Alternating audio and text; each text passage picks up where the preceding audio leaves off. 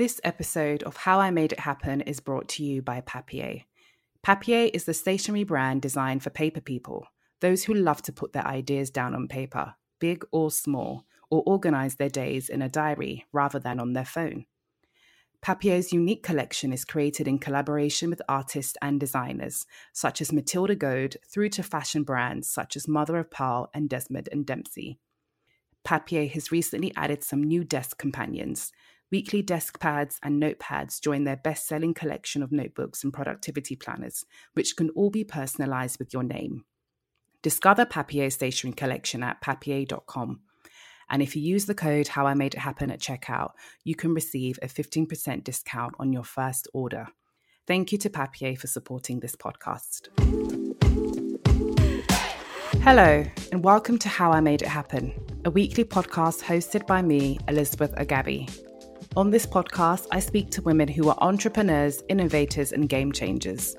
I dive deep into conversation with them to understand how they've taken their ideas and made them a reality. If you're new here, here's a little introduction about me. I'm the founder of For Working Ladies, a platform for entrepreneurial thinking women. I'm also the author of the newly published book, Side Hustle in Progress, a practical guide to kickstarting your business. In this book, I share everything you need to know as you embark on your own journey of turning your ideas into reality. From how to get ideas to how to market your business, I cover it all. If you'd like to purchase a copy, the link is in the show notes and it can also be purchased at all bookstores. This week, I'm joined by Amy Thompson, an incredibly inspiring entrepreneur and role model whose work I hugely respect. I met Amy in 2018 at a networking event in which she recommended the book Grit. And since then, it's been a book that I highly recommend to all to read. It's one that has been really impactful in my life. So I'm really excited to have her on the show discussing her journey. Amy started her first business at age 23 in 2011, a communications company working with brands such as Nike and Microsoft. In 2016, after experiencing severe burnout from the result of working long hours and traveling for work, Amy's period stopped, but she still continued to work. Until one day, she made the decision to prioritize her health. Later that year, she decided to sell the business and take a break. Whilst on her break, she began working on how she could solve the problem of stress impacting women's hormones, health, and happiness. This is how Moody Month was born, a tech company that uses data ethically to help women connect with the science of their bodies and personalize the experience for their daily health and wellness needs.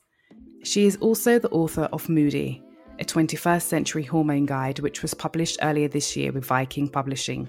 In this guide, Amy shares the research and science behind how our hormones work for 21st century survival, how understanding them can help you build better and healthier routines, and why the systems and cycles inside us are an invisible but powerful force. Here is Amy Thompson. Moody is personalized wellness, which is tailored to the phases of your hormone cycle. That is about understanding how, A, your hormones affect your mental, physical health, and B, how we use wellness, whether that be diet, exercise, or mindfulness, to optimize our everyday health and well-being by using hormonal science as the foundation point for organizing our kind of daily routines. So Moody is the technology that allows you to organize your daily routines. It allows you to make recommendations of the things that we know from a scientific perspective can support those kind of changes. And then also, really crucially, it allows you to create a kind of daily check-in with yourself, which allows you to log, understand, and track. Because the reality is that every woman is slightly different. And so for us, what we wanted to build was a tool which gives you information. It helps you understand yourself, but it also allows you to personalize the experience by logging and tracking from the perspective of a safe and, an interactive system and tool. Because technology really should be about making our lives easier, quicker, and more efficient. The fact that we can get, an Uber anywhere or order food from anywhere in the world in under half an hour, and yet we have no real understanding of the baseline information about our overall mental, physical health from the perspective of science. So it started from a place of realization. It was almost like I pulled one string and I realized this was a huge issue affecting almost, everyone. Hormones are not exclusive to women, but they've been almost socially branded as a female thing. And the reason that we called it moody was everyone is moody, and women have been continually called moody because of their hormones. And actually, that should be a badge of honor. We should be able to say, yeah, I'm feeling moody today, and I'm going to understand why. Not, I'm feeling moody and I need to change that. Being moody is not a benchmark of disappointment, failure. Being moody is part of being human, and actually understanding the science behind how our emotional physical health works is the first way for us to start to unlock opportunity, optimization, and productivity. So for me, what happened was I burnt out, like many women. You push yourself hard, you're under a huge amount of pressure.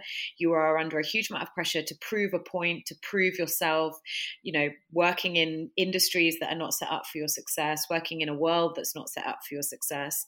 And it's hard. And often we're not given the tools to help understand how our body is an asset and our mind is an asset, not something to control or suppress. So my burnout, one of the major symptoms was my periods stopping, which when you understand that your menstrual cycle is connected to your stress cycles and connected to your sleep cycle and connected to your metabolism cycle, because they're all hormonal, you start to then understand that your body is a system that has these cycles that actually, when you start to tune into them, not to control them, but to understand them, you can then optimize them. So there seemed to be this huge shift in terms of people wanting technologies to track wellness. But that wellness tracking was very, very focused on how to run the fastest mile, how to control your weight, all the things that, the wellness industry for decades has been kind of designed to do. Whereas actually we wanted to build technology for women that help them be the best versions of themselves, and actually understanding how we deploy the education of hormonal health at scale.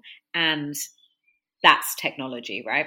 The book is also important because actually I realized when we were building the tech, there was so much research that had gone into it in terms of, not just endocrinology, which is the science of hormones, but also the science, neuroscience, psychology, the understanding of all these different kind of experiences as one central system that really we should be learning in school.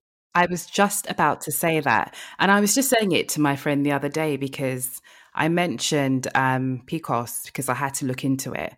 And she said, a year ago, I didn't know what that was. And I said, but so many women experience it. So why are we all just learning what it is? Why don't we learn this stuff in school since women's health is so important? But it seems like it's not important to, those who are in, let's say, control, or those like the GPs and stuff and the government. So it's so interesting what you're building out. I am your target audience. So what I would say, though, is that sometimes you feel intimidated with all this information. So how have you tried to connect with the woman who doesn't know about this information and it might seem a bit like an overload?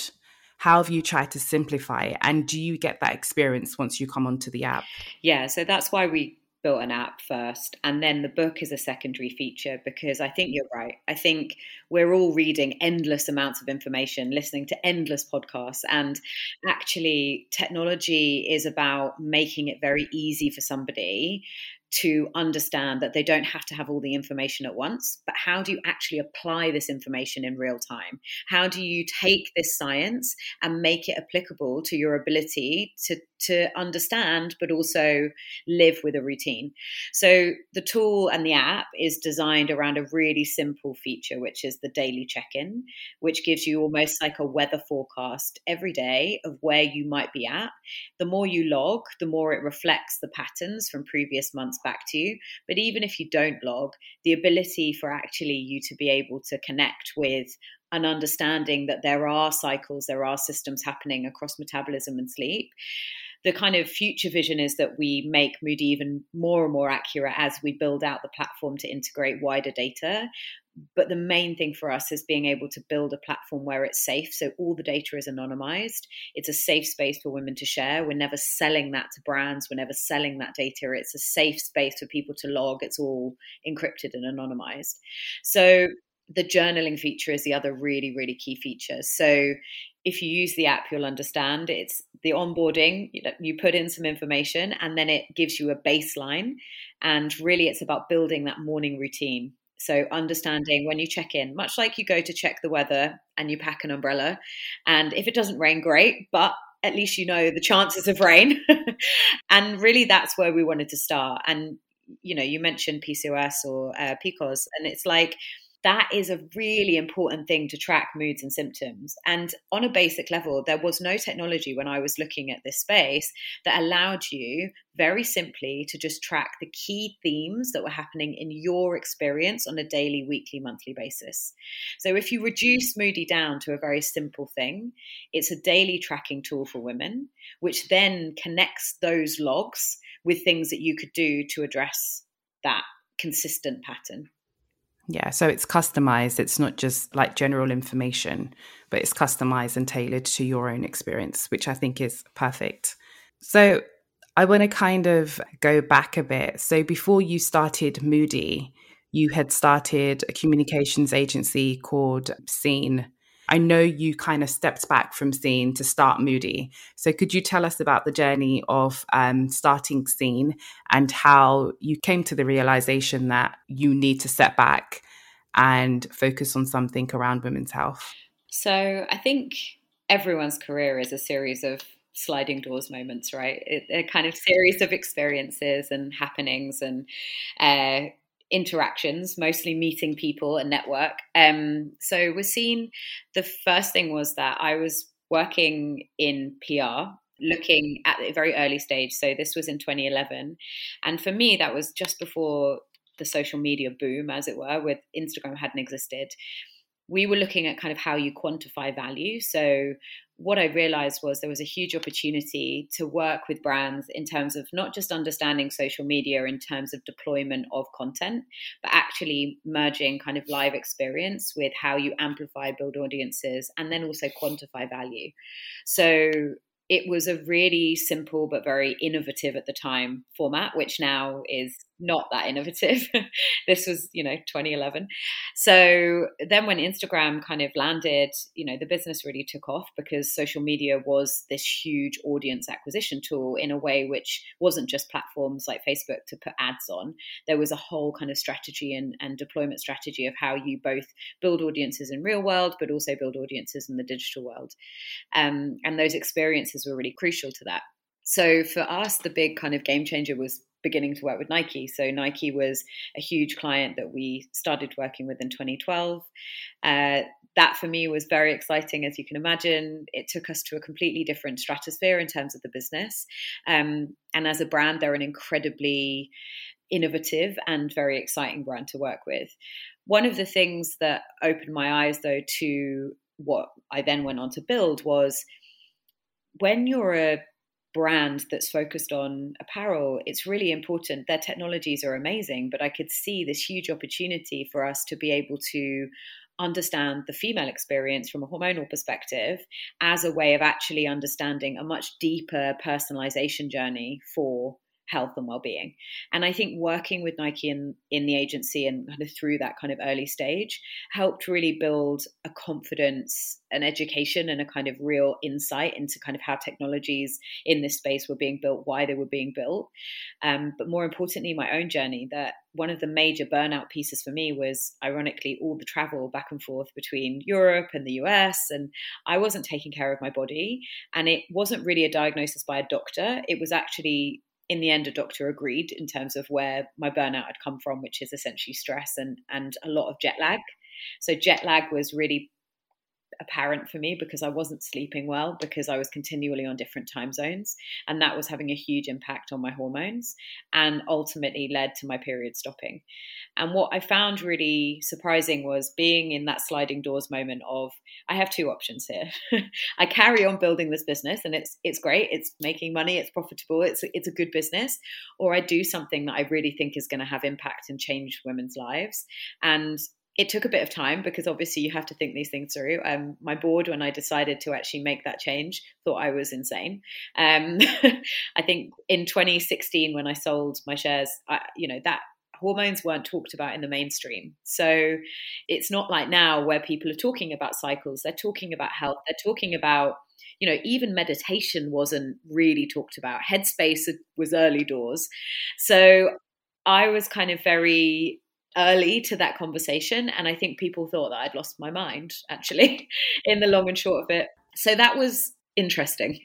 Did you have insight into this industry that you're in? Did you have insight that it was going to boom, or did you just decide to transition into it because of your personal experience of burning out and knowing that there was a lack of information and resource out there for women around their health? I think any great business or great idea comes from a huge problem. And when you're confronted with a problem that you can't then avoid. So my case of burnout is actually pretty low key, right? It's not, I had burnout, I got over it, but I healed my body with health and well-being. What I became more and more aware of was just how deep this runs, not just through the lack of education, but also through the late diagnosis of PCOS, endometriosis, being a lot to do with people not identifying the emotional, physical symptoms associated to their conditions.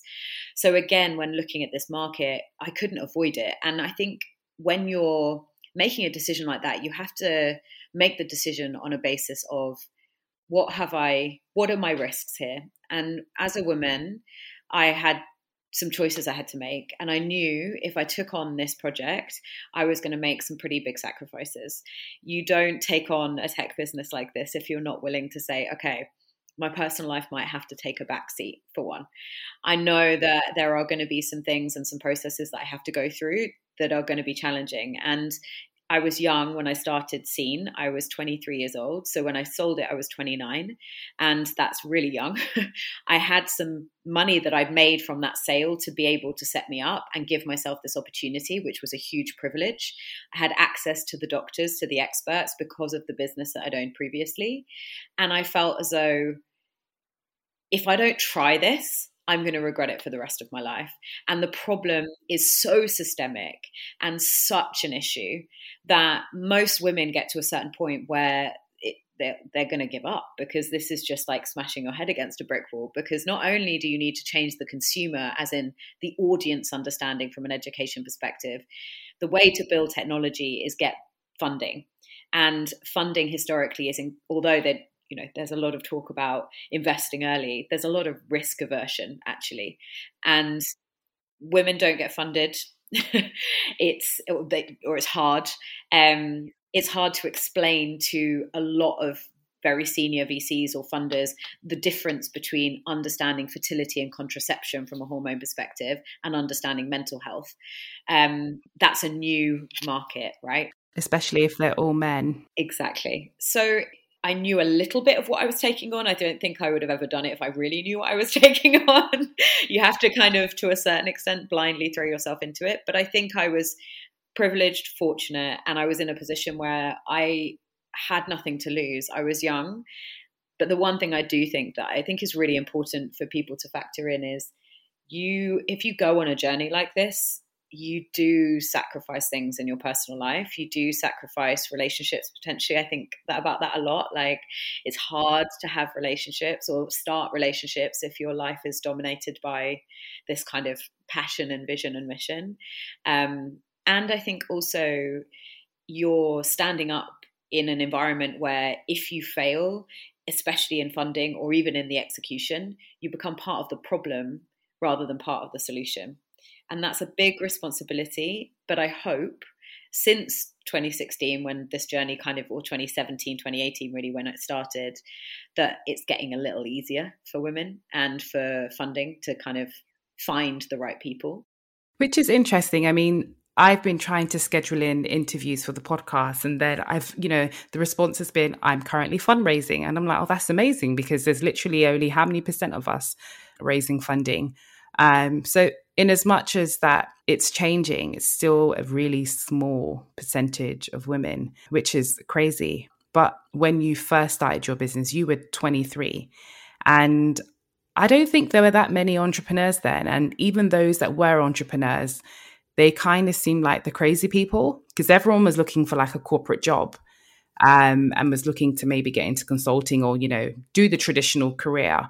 But now entrepreneurship appears very sexy and glamorous. And we know it's not that. You've literally just explained that you have to sacrifice, relationships at times and so many different things. What do you think has created the shift in perception around entrepreneurship? What do you think has made it seem more glamorous? So I think there's been a few factors that have contributed to the glamorization of entrepreneurship.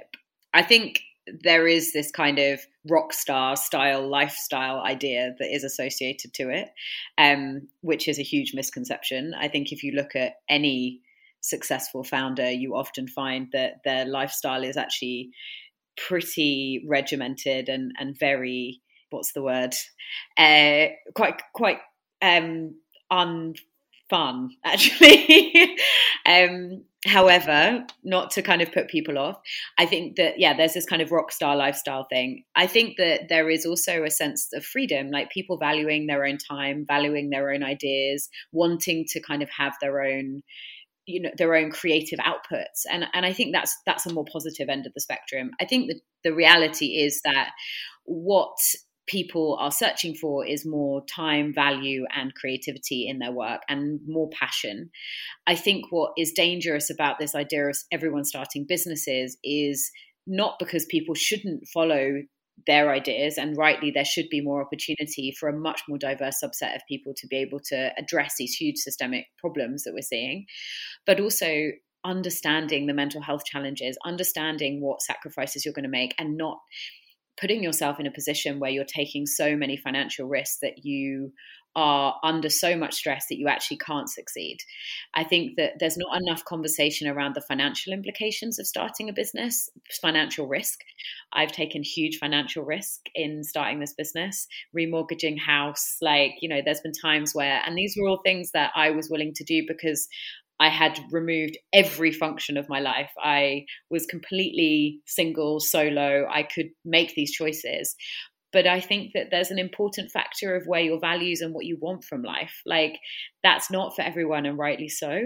So I think being able to assess what drives you, what makes you feel happy, and actually remembering that sometimes it's really nice to be part of a team where the buck doesn't stop with you.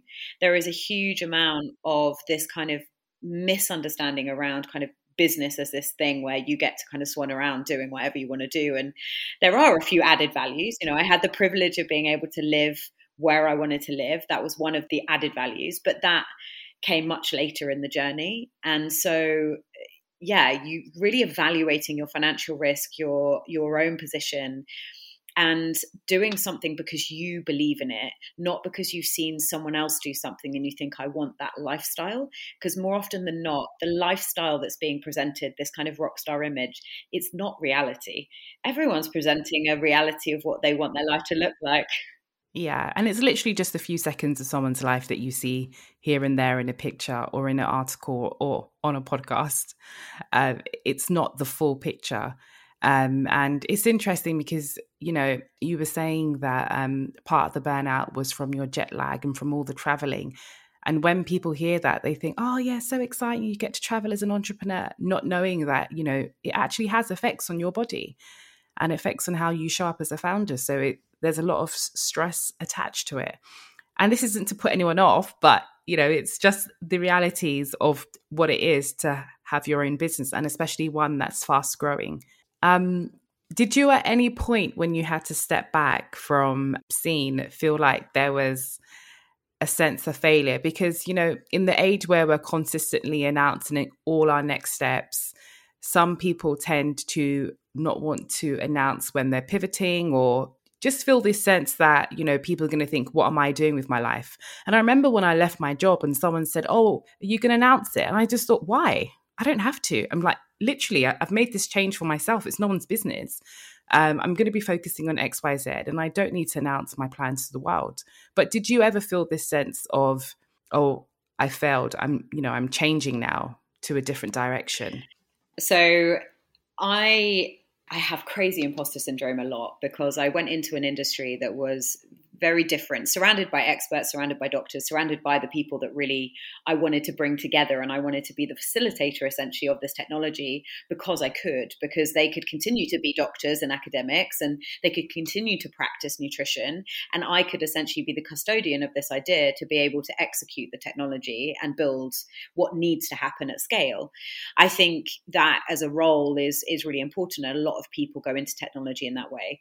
I think that my experience gave me trust because I had some experience in business before, but there have been so many moments where when you're continually told that you're mad and continually told that this is never going to be something women want, this is not important, this is something that like actually if it was relevant it would have been done already, and then you realize that actually your motivation and your sense of failure comes from essentially just how do you stay self-motivated and how do you maintain your motivation? So I felt very proud of what I'd built at Scene, but I felt like at the time when I actually left, I felt as though it was a very clear stepping stone to something else.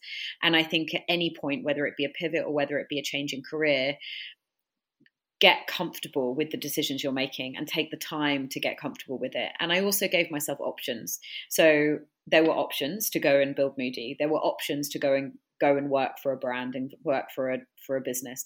I think the decision was I am burnt out, I am unhappy, and I am not feeling fulfilled.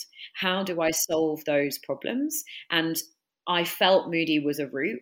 I think that when you put things out and you give yourself options, you don't go so focused down one route. The kind of natural progression and natural lean towards which option is the right thing for you will lead you down that path.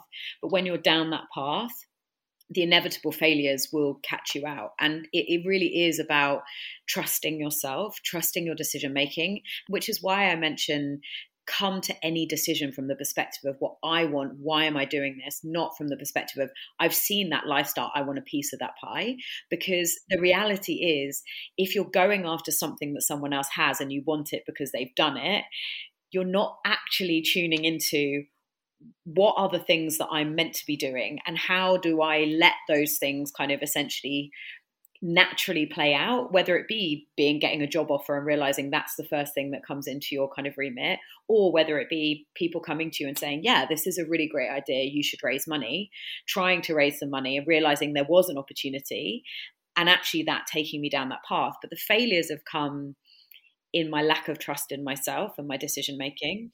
The failures have come in realizing why it doesn't exist, in that the world really isn't set up to help people better understand their health and well-being. It's set up to prescribe, and the history of health and well-being and health generally has set a lot of women up across the board to fail, particularly anyone. I mean, when you start to then drill down into socioeconomic and also kind of, race as well, and how you realize that we've built a sexist, racist society that sets people up for failure because we create stressful environments for those people just by the world that's created. So just by those scenarios, we're already creating an unfair system. And when you start to go into something where you see a little bit behind the curtain of the big money and why that's the case, it's hard. And the failure comes because you realize that you feel overwhelmed.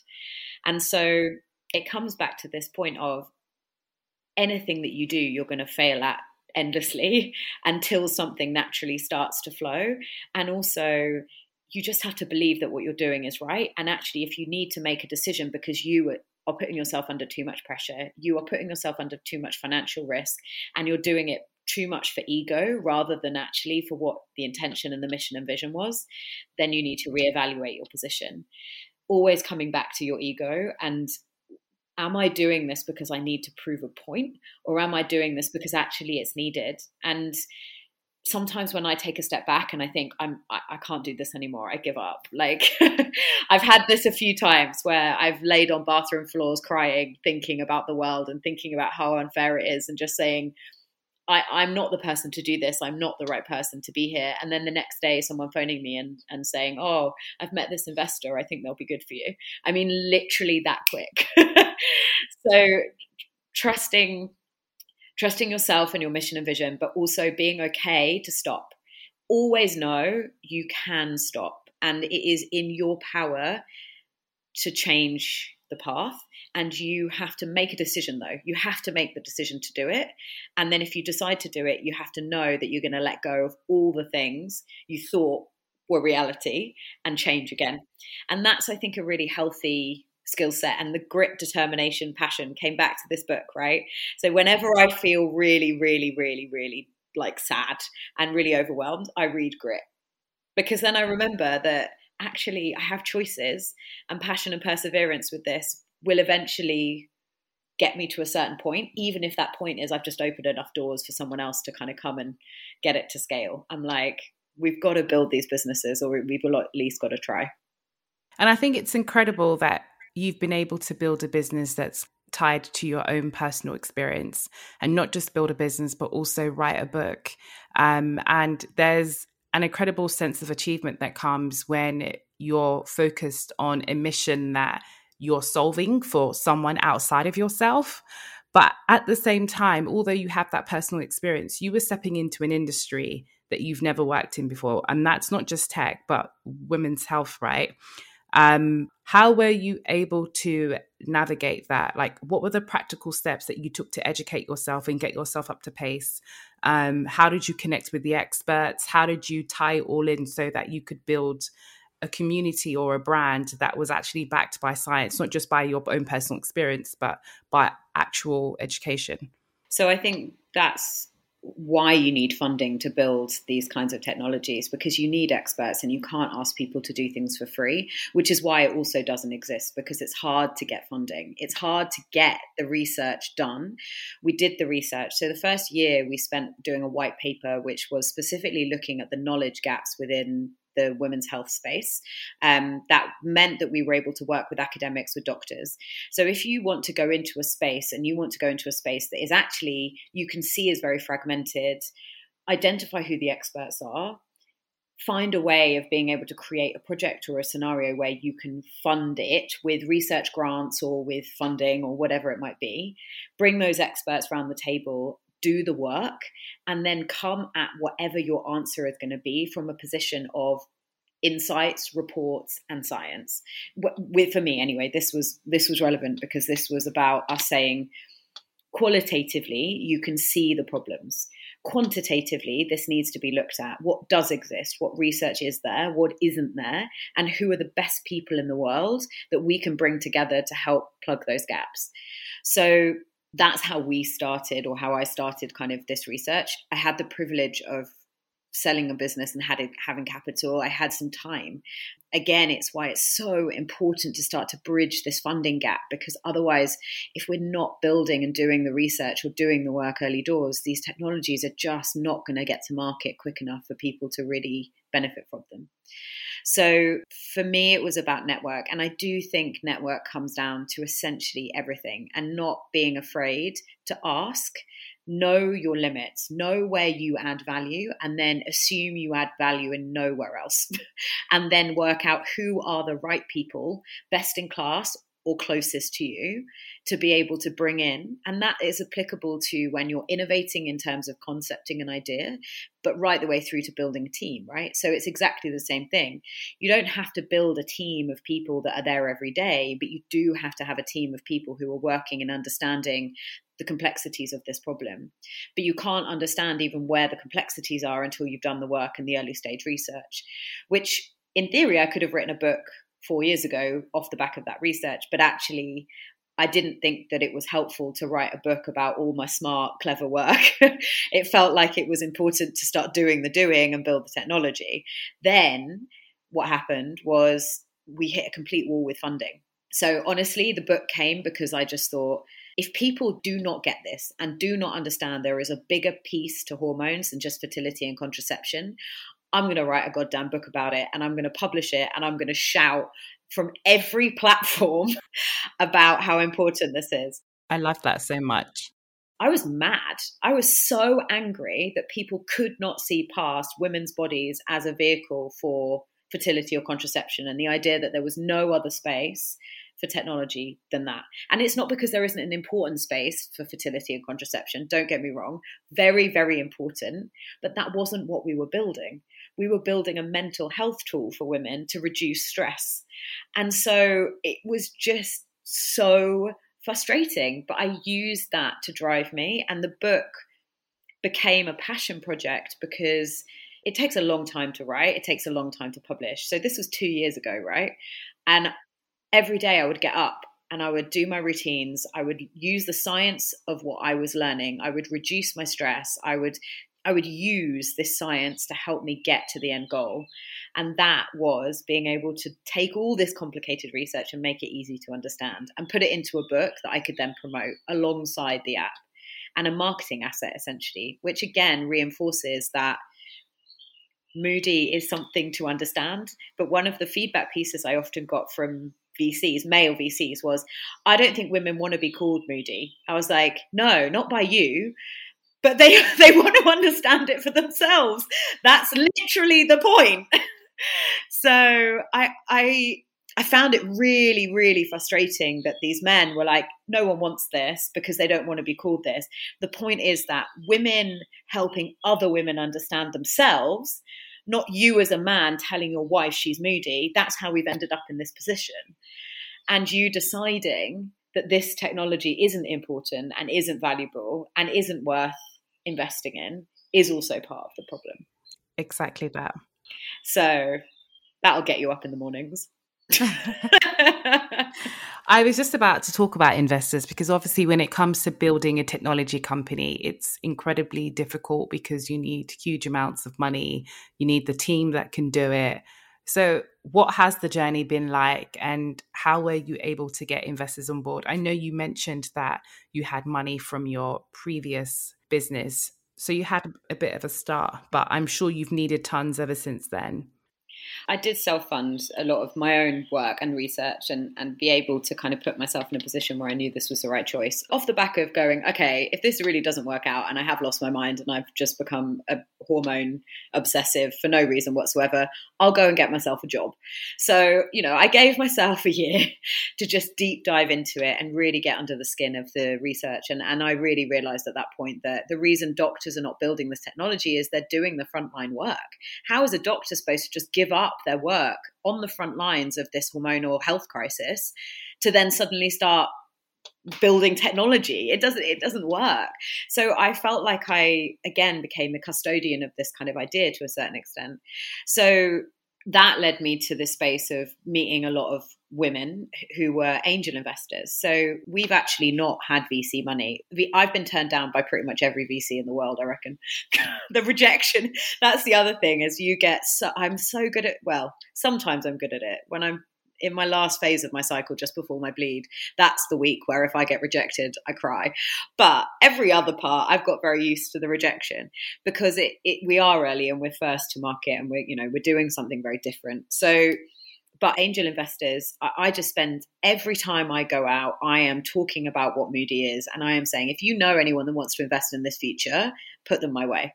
I am like shameless with asking people to connect me. Honestly, because I just got to a point where I was like, okay, if institutional money isn't the right route, how do we get this funded?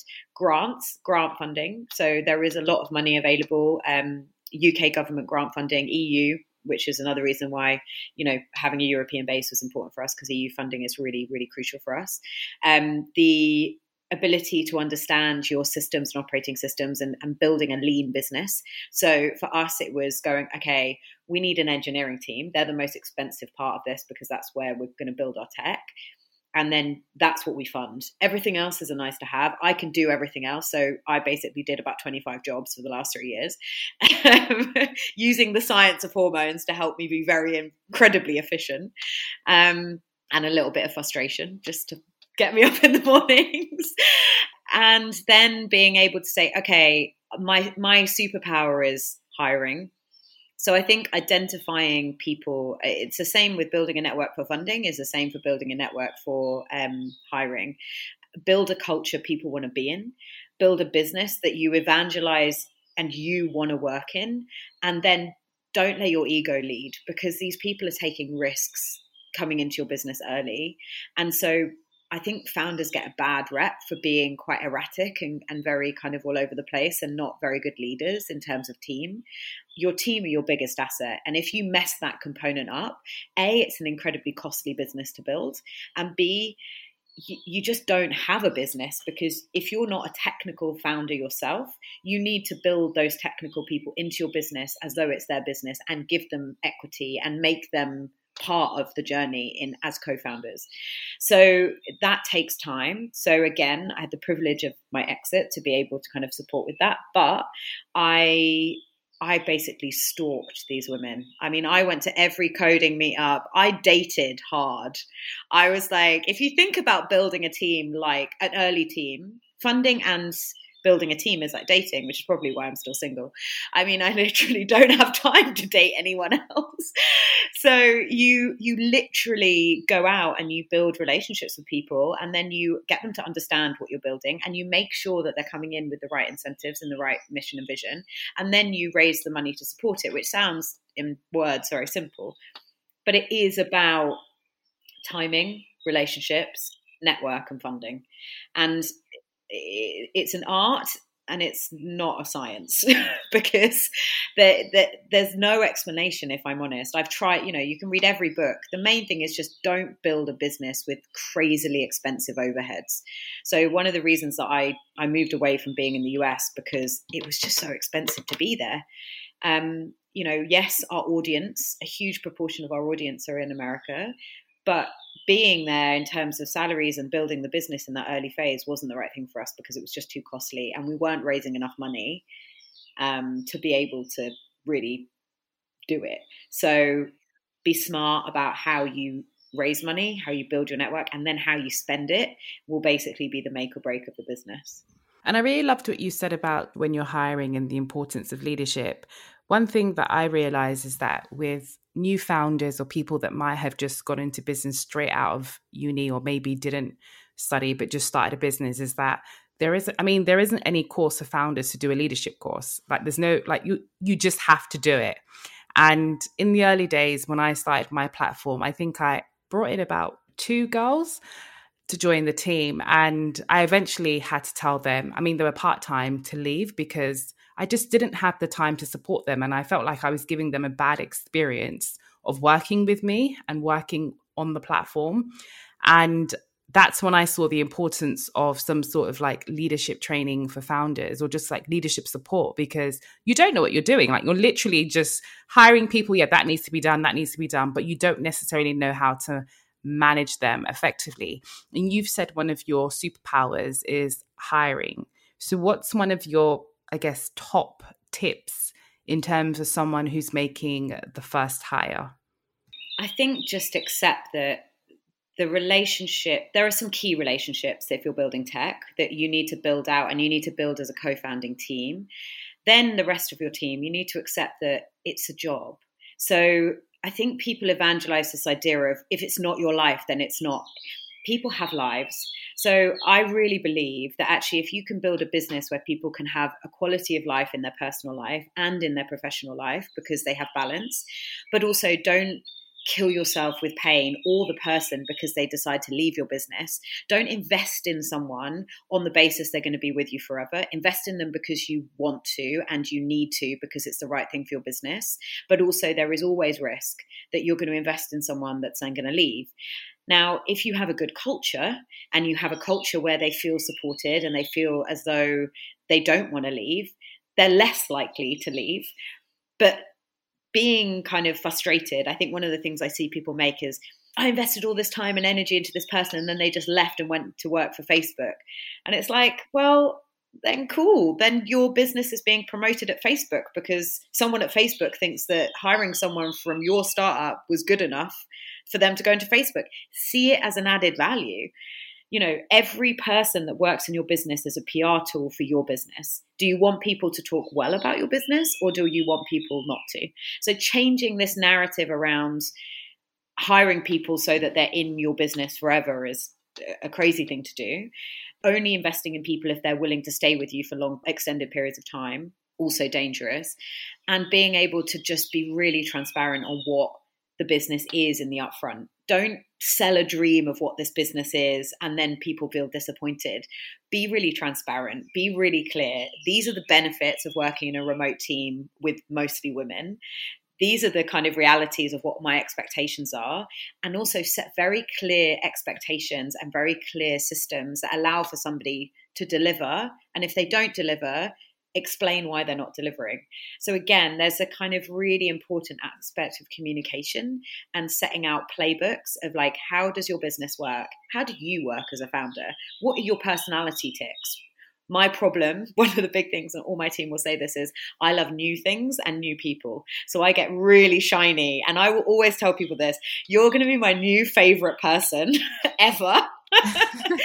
But when you're not and there's someone new, don't worry, I haven't forgotten. I still love you. I just am a magpie for new shiny things. And so it's no reflection of our relationship or changes. Be really transparent about your flaws. Like, I don't think any person as a leader is a perfect person. You know, I can at times say one thing and do another, but hold me accountable. And also have a dialogue with your team where they can hold you accountable. Feedback, it's not always nice. It's really important. I think a lot of people veer away from it. They go, I've got all the stress and the pressure of running this business. You're just an employee. Therefore, you don't have the right to, you don't understand my life. So therefore, how dare you? The reality is they've chosen not to start a business because they want to have a reality of systems and structure. Fair enough. Give it to them. Don't expect them to guess. So my big things are hire a team that is the process of hiring where you bring them into understanding the business and don't set them up for confusion. Explain how your business works, how you work as an individual, and how the team structure works really clearly so that they make an informed decision about the business they're going into. When they're in the business, always have 3-month probations for you and for them, not because you think anything other than let's see how this works. And then also don't get upset if people leave, because that's just the nature of work. And don't treat your business like everyone should be in it as though they're the founder, because again, that's not the reality of what they've signed up for. So going back to the discussion around you having burnout in your first startup, how do you avoid this now in your new venture? And what are the things you've put in place to avoid it? I live and breathe this science. So I evangelize it because it changed my life. Like, it literally changed my life, understanding where I was at, what this information meant, where my vulnerability was, tracking and logging and understanding emotional patterns to see when things are becoming too much, and identifying before I hit the point that I can't get out of bed and I can't do exercise and I'm like not sleeping and I'm gaining weight and I'm miserable. And realizing at that point, I need a holiday or I need a break, because your nervous system is not infallible, and hormones and your body's function, brain-body connection, are fundamental. Taking time off, weekends. I do not work weekends.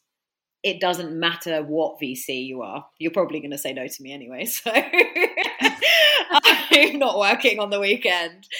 It's really important to have boundaries.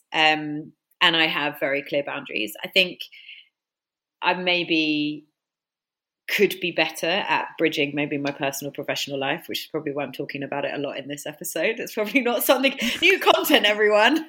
Current theme is working out how I actually don't not understand that I need to, be a bit more chill and a bit more playful. And then understanding that there is also some things that are out of my control. And there's also a kind of relationship that I've built with routines and rituals around my mornings, which helps me, and the app serves that. So there is, again, I sound like a robot sales tool, but it really is. Another reason why I wrote the book was understanding the why of wellness. Wellness is not a luxury that you do when you burn out. It's something you build into your life, because when you do it, you're just more efficient in everything. Yeah. I was saying the exact same thing to my therapist the other day. I was saying to her, the things that I do, such as journaling, meditating, and some other stuff that I do, I kind of use it as medicine as opposed to a prevention tool. So it's when I've kind of burnt out that I'm like, okay, I need to journal and I need to do this and I need to do that to kind of get me back. as opposed to doing it to avoid that. So I totally agree with that, in that you need to kind of build it into your routine and into your cycle. So knowing that women's bodies are different from men, should the way that we're expected to work be different? And should workplaces take this into consideration when creating policies? So there's some companies now that have policies around menopause, and then, you know, they're thinking about the parental leave and things like that. And even the way that we approach entrepreneurship, should it be different, since we're, you know, we have two different types of bodies and we operate in different ways. And even from my experience, I can see how stress has affected me recently. And I'm so scared. I'm like, oh my God, why am I changing so much? Can I really be taking on so much that could lead to stress? Whereas, you know, with the men, it doesn't affect them in the same way. So it's just so much that I feel that hasn't been adapted and changed to suit our bodies. Interestingly, I actually got asked this really irritating question about in an interview recently, which I think leads into an answer that I would say for this too, which is, they were talking about, imagine a world where women didn't have periods. How would we all live? And I said, firstly, I'm not going to be the right person to answer this because that's horrendous and that's essentially an extinction event. And secondly, it's not about different. For me, it's not about us saying, let's create more difference. Let's understand ourselves. Let's have more conversations around mental health, which allow for workplaces to be spaces where you don't feel afraid as a man or as a woman, or male or female, or any person who identifies in any way, to have a conversation about, I am under a lot of stress, I'm not working efficiently. I think this is a way that I can work more efficiently. Businesses are afraid of a lack of productivity, and to a certain extent, all businesses are responsible for their bottom line. So there isn't going to be a world where suddenly everyone can just kind of, you know, take time off at different stages, and it's not going to be an adaptable space like that. But what I do think is really simple for us to change is saying, okay, my best way of working is this. In this environment, to reduce stress and be more productive, I will still get the job done, but I need to do it in this way. People having more flexibility about what's been a positive potentially, I know there's huge negatives with COVID and it's awful, is more conversations around working flexibly, working more remotely, being able to say, actually, because you're working from home doesn't mean you're sitting around in bed and it's like, you know, not doing anything. It's like this kind of trust relationship between businesses and people based on productivity and output.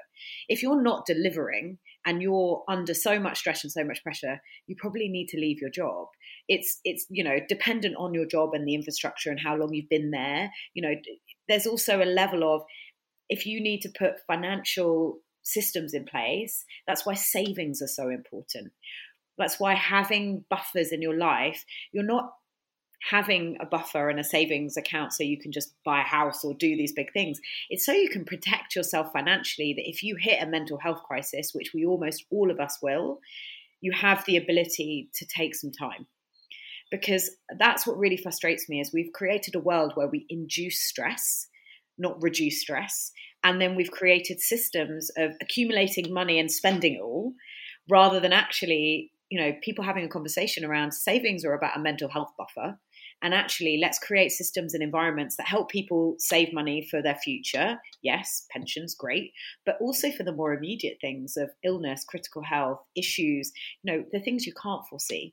So reducing stress, women and men having more flexibility to talk about mental health, but also understanding that mental health is hormonal and that there are systems and things in place for women that do change, and that it's important for us to be able to say and have the conversation to say, menopause, I need to be able to have more flexibility around work. Motherhood, postpartum, I'm not ready to come back to work yet, but I can work from home. Cycles, PMDD, PCOS, endometriosis, I'm in chronic pain. This is a condition.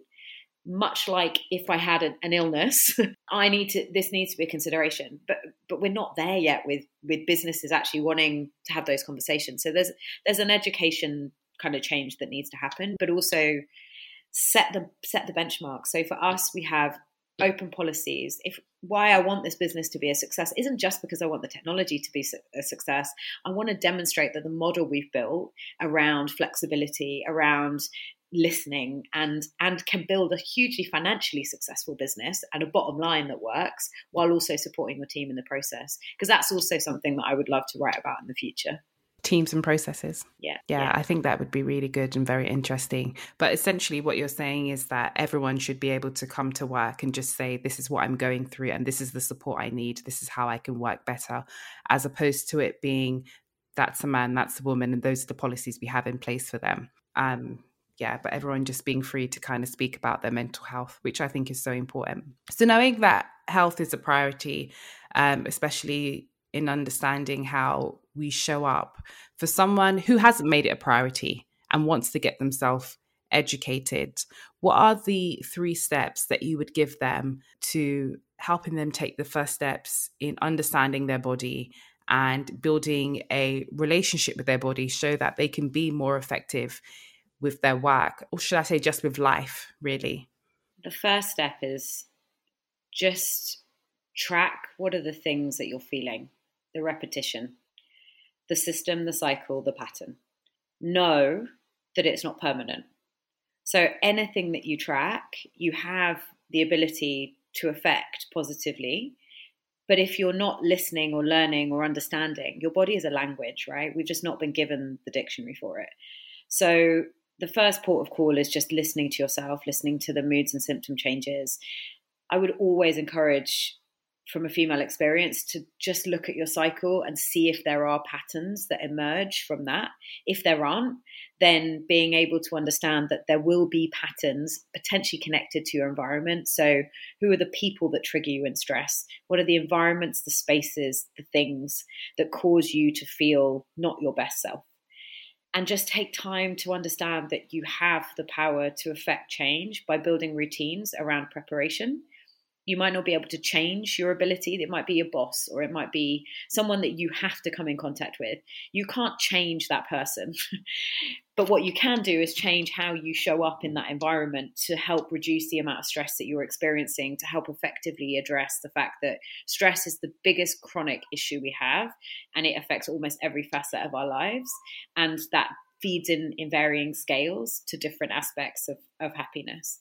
So track it, then understand it, and then build routines and rituals around addressing it. And again, that's why we built Moody in the way that we did. It's a really simple tool, digitizing essentially a journal. So what I found when I was first looking at all the research, which comes right back to what we were talking about before about experts and how you get into that, all of these experts were giving people paper diaries and telling them to journal all the time.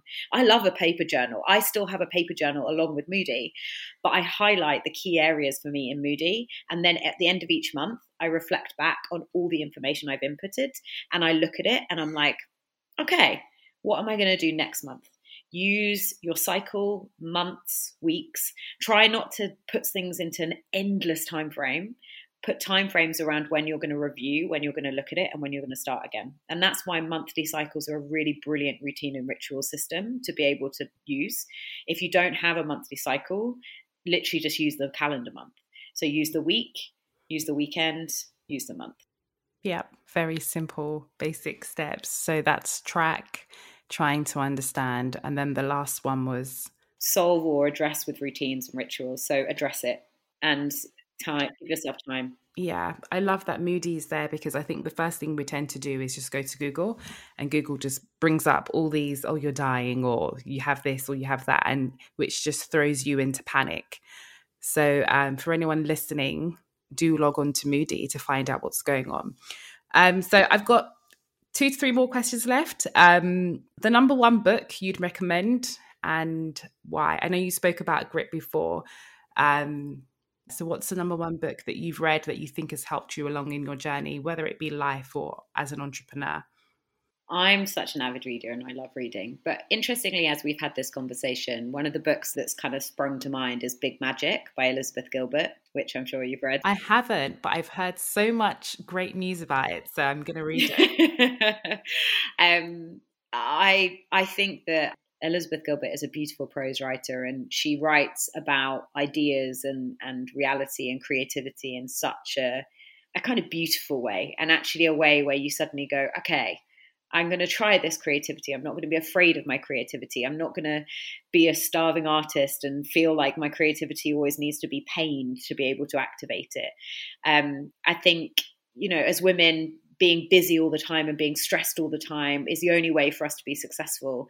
It is a myth that's setting us up for failure. And I think that was my takeaway from that book. Obviously, you can read it in so many different ways, but I think that's probably a very seminal one and feels very right for some of the things that we've talked about today in terms of what has influenced. And I come back to, what are the books that I come back to? And I would say Big Magic and Grit are two of the books I come back to.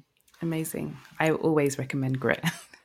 And lastly, what's next for you and Moody? So we have some really exciting things and launches coming up. We have products coming, which are specifically to address hormonal health support, specifically around the areas that we can see are needed. We have features and programs that specifically support the areas we've talked about, which is more chronic conditions, not just phases of cycle, but also looking at PCOS, endometriosis, and just continuing to build this thing. And it's amazing when I get rejected endlessly by VCs. I read people's comments. I read some of the things that actually I see that it's helping tens of thousands of women and hundreds of thousands of women across the life cycle of the app. And I remind myself that actually I'm not doing it for VCs. I'm doing it for those women. Well, thank you so much for being on the show. I'm sure that our listeners are so grateful for you to have created something like Moody, which I think is such a game changer for women's health. So thank you so much. And it's been a pleasure having you. Oh, it's been a pleasure talking. That's it for this episode of How I Made It Happen. If you have enjoyed this episode, please do follow, leave a review and a rating, as it really helps others in discovering the podcast. And lastly, if you'd like to receive our weekly newsletter, you can sign up for that at forworkingladies.com. Thank you for listening.